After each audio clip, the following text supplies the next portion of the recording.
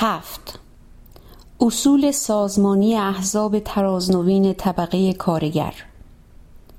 احزاب لنینی نه تنها از نظر سیاسی ایدئولوژیک بلکه از نظر اصول سازمانی نیز با احزاب غیر مارکسیستی و همچنین با احزاب وابسته به انترناسیونال دوم و انواع گروهک‌های مدعی هواداری از لنینیسم که عملاً به نظریات ضد لنینی متکی هستند تفاوت ماهوی دارد.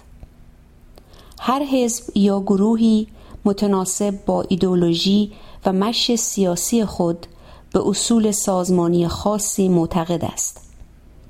اصول سازمانی نمیتواند و نباید جدا از اصول سیاسی ایدئولوژیک باشد. یک حزب سازشکار رفرمیست وابسته به انترناسیونال دوم که ناقل سیاست بورژوایی به درون جنبش کارگری است به یک نوع سازماندهی معتقد است و گروه نو آنارشیست دنبال روی رژی دبره به یک نوع و مائوئیسم به نوعی دیگر. طبیعی است که اصول سازمانی احزاب لنینی نیز جدا از همه این هاست. لنین ایجاد چنان سازمانی را توصیه می کند که به بهترین وجه اصول سیاسی ایدئولوژیک حزب را در خود منعکس کرده و در زندگی واقعی پیاده کند. تصادفی نیست که اختلاف نظر میان بولشویک ها و منشویک های روسیه ابتدا از اختلاف بر سر اصول سازمانی آغاز شد و لنین منشویک ها را به اپورتونیسم تشکیلاتی که در عمل به اپورتونیسم در تمام عرصه ها می انجامد متهم ساخت. زندگی صحت این نظر را اثبات کرد. منشویک ها که از اختلاف بر سر ماده اول اساسنامه و چگونگی عضوگیری در حزب از لنین جدا شده بودند، در انقلاب اکتبر در سنگر ضد انقلاب قرار گرفتند.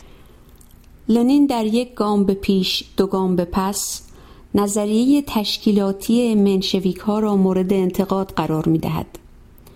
منشویک ها از روی الگوی احزاب سوسیال دموکرات اروپای باختری می خواستند که حزب سازمان وسیع و بی‌انضباطی باشد. هر کارگر اعتصابی و به طریق اولا هر روشنفکر و پروفسور پرمدعایی که سخنی از مارکسیسم بر زبان دارد ولی در عمل حاضر نیست تابع و مجری مشی انقلابی حزب باشد در آن عضویت پیدا کند و یا خود را عضو حزب اعلام نماید. لنین با این نظر مخالف بود. او می گفت که حزب تنها سازمان طبقه کارگر نیست. طبقه کارگر بسیاری سازمان‌های وسیع از اتحادیه، سندیکا گرفته تا تعاونی و غیره دارد. سازمان‌های روشنفکری مترقی هم نظیر کانون‌های روشنفکری و دانشگاهی، اتحادیه‌های دانشجویی، مجامع هنری و علمی و غیره می‌تواند به وجود آید. بگذار هر کارگر اعتصابی و یا هر روشنفکر مترقی که هنوز ایدئولوژی و سیاست حزب را تمام و کمال نپذیرفته و آماده نیست که در یک سازمان با انضباط در راه آن برزمد، در این نوع سازمان‌ها متشکل شود. به این معنا لنین حزب را دسته پیشاهنگ و متشکل طبقه کارگر و شکل عالی سازمانی آن می‌داند. حزب به گفته لنین باید حتی المقدور متشکل‌تر باشد و فقط عناصری را در بر گیرد که قائل به حداقل تشکل باشند. پس از مرگ لنین، عناصر راست در حزب کمونیست اتحاد شوروی می‌کوشیدند این حزب را به عقب برگردانند و آن را به سازمانی از نوع احزاب سوسیال دموکرات اروپا، سازمانی بی‌در و پیکر و بی‌انضباط بدل کنند تا بتوانند در درون آن فراکسیون بازی را قانونی جلوه داده، وحدت اراده و عمل حزب را بشکنند. استالین در برابر اینان ایستاد و از نظریاتی که لنین علیه منشویک ها گفته بود دفاع کرد.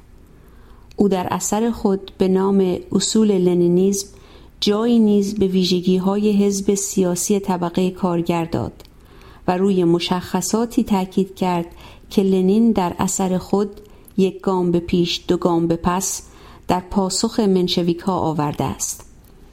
استالین مشخصات حزب لنینی را به شرح زیر بیان کرد. 1. حزب پیشاهنگ طبقه کارگر است. 2. حزب دسته متشکل طبقه کارگر است. 3. حزب عالی‌ترین شکل سازمان طبقاتی پرولتاریا است. 4.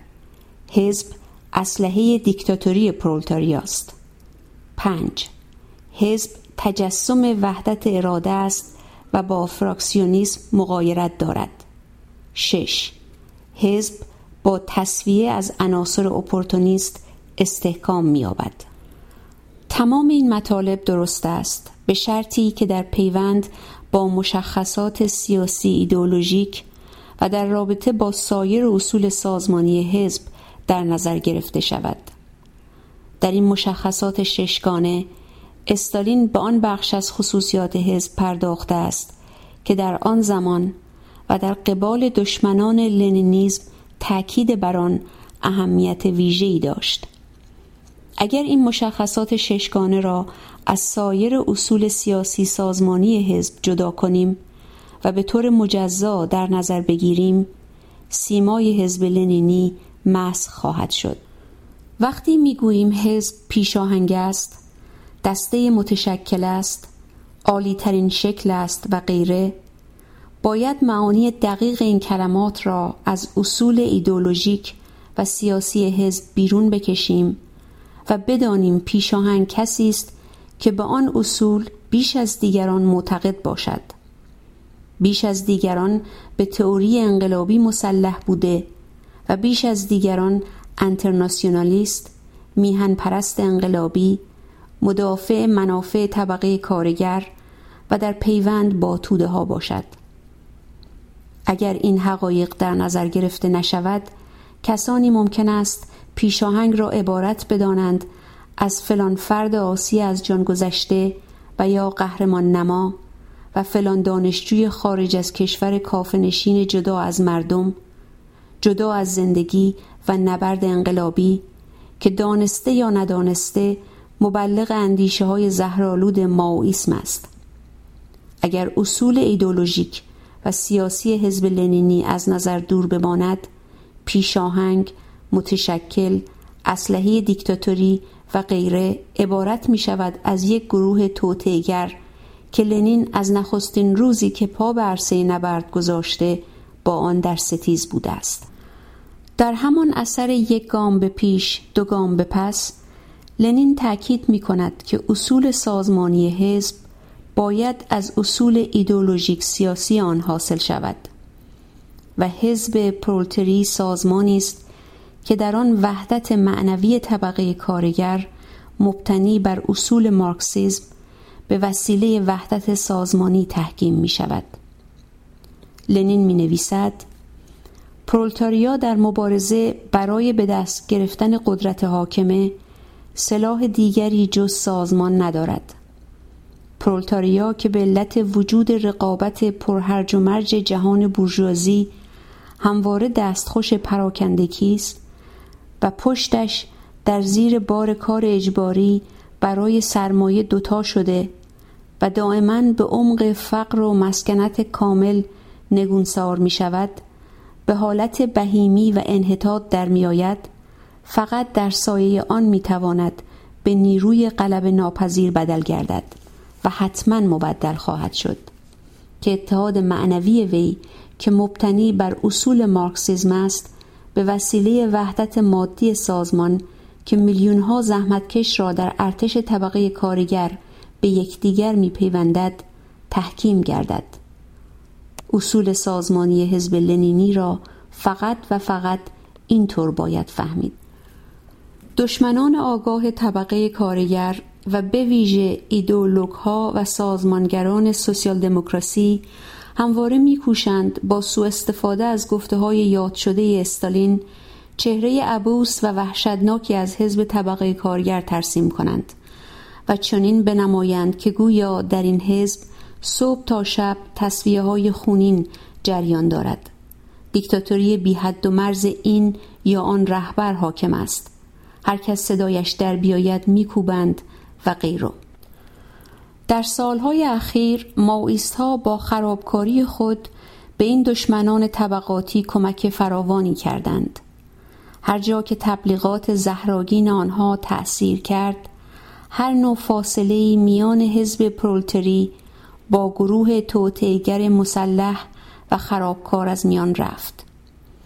گروهک‌های مائیستی در این سالها مدام در درون خود در نبرد بوده، انشعاب در انشعاب به راه انداخته، هر یک دیگری را به بدترین وضع کوبیده، تصفیه کرده، به لجن کشیدند. آنها ادعا کردند که گویا به این ترتیب اصول سازمانی لنینی را مراعات می کنند. آنها با همین معیارهای معیوب به حزب توده ایران نیز با بدترین اتهامات تاختند و در عین حال که دست در دست فریدون کشاورزهای تصفیه شده از حزب داشتند، جنجال کردند که گویا حزب توده ایران درهای خود را به روی همه باز کرده، تصفیه به راه نینداخته، ستاد دیکتاتوری نیست و غیره و غیره. اینان کوشیدند و میکوشند که از حزب کارگری چهره‌ای وحشتناک و از جوانان معصومی که به دام میافتند دونکیشوت‌های جدا از زندگی بسازند که به جای کار واقعی انقلابی درباره پیشاهنگ و ستاد و دیکتاتوری و غیره بحث و جدل می‌کنند. اینک که جنبش انقلابی کارگری ایران پس از پیروزی انقلاب وارد مرحله نوینی از حیات خود شده و گروهک‌های خرابکار توطئه‌گر در عمل نقاب از چهره برداشتند، باید همه رسوبات زهرآلود نظریات خرابکارانه آنان از ذهن‌ها زدوده شود. سازمان پیشاهنگ طبقه کارگر آنچنان که هست با چهره شاداب توده‌ای خود از هر نوع گروه بازی توطئه‌گرانه و سازمانگری عبوس قزاق‌خانه‌ای و یا هر نوع تسلیم در برابر تصورات راست روانه سوسیال دموکراتیک فاصله بگیرد. اصول سازمانی حزب لنینی که امروز همه احزاب طراز نوین با آنها معتقد بوده و اساسنامه‌های خود را بر مبنای آن تنظیم و تدوین می‌کنند به شرح زیر است. الف، سانترالیسم دموکراتیک به مثابه اساس سازمانی. ب، انضباط یکسان و محکم برای همه اعضای حزب و جلوگیری از هر نوع فراکسیونیسم و دفاع از وحدت حزب. پ، رهبری جمعی و مقابله با کیش شخصیت. ت، نبرد آشتی ناپذیر با اپورتونیست ها و سازشکاران و تسویه مداوم حزب از این گونه افراد. س، انتقاد از خود جسورانه و پذیرش علنی اشتباهات. ج، استواری در مراعات اصول مارکسیستی لنینیستی و آمادگی برای کشف و کاربرد انعطاف پذیر وسایل تاکتیکی و شیوه های مبارزه. اینک این اصول سازمانی را در رابطه با فعالیت پرثمر سازمانی حزب توده ایران توضیح می دهیم.